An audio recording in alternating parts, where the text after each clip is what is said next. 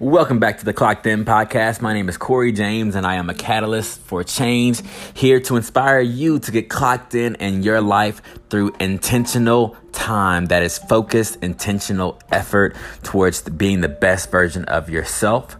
And today I want to start with a quote by Confucius that says that we should attack the evil that is within ourselves rather than attacking the evil that is in others.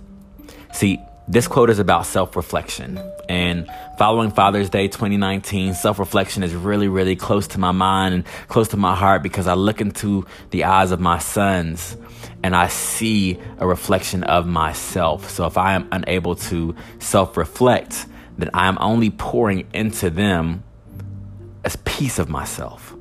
And that may not be the best piece of myself if I'm not self-reflecting.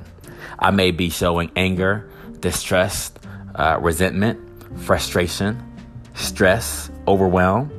I may be coaching them and telling them through my actions to work in a way that I wouldn't want them to work, to interact in a way that I wouldn't want them to interact. So as a father, I have to attack the evil that is within myself rather than attacking the evil that is within others and in the world around me.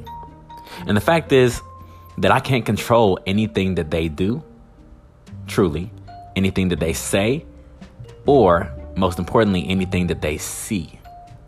The world around them is constantly changing and will continue to change, so I can only raise them up in a way that I would love to see them go. Biblically speaking, I can only guide them as a father and pray for them and pray with them. But my personal responsibility to them as their father is to encourage them to plant their roots morally and spiritually and to grow within that. Now, every aspect of what I would do may not be what they would do or what they will do. But my hope as a father is that years from now, they can go back and listen to these podcasts. They can listen to the songs, and we can have deep conversations about what it means to attack the evil within ourselves rather than attacking the evil that is within others. Control what we can and let go of what we can't. Now, I say that for myself. I say that for my boys.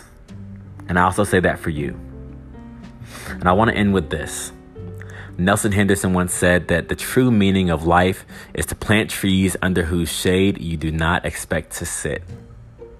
So in your interactions this week, I really hope that you are cognitive and aware of the fact that what you express to others, you may not actually receive back. But that does not mean that you should not plant those seeds. As always, it's Corey James, again, a catalyst for change. I look forward to speaking with you next week. If you love this, if you appreciate this content, then share it with someone that's close to you. Share it with someone that's far from you. But just most importantly, share it with someone. And I look forward to talking to you again. Peace.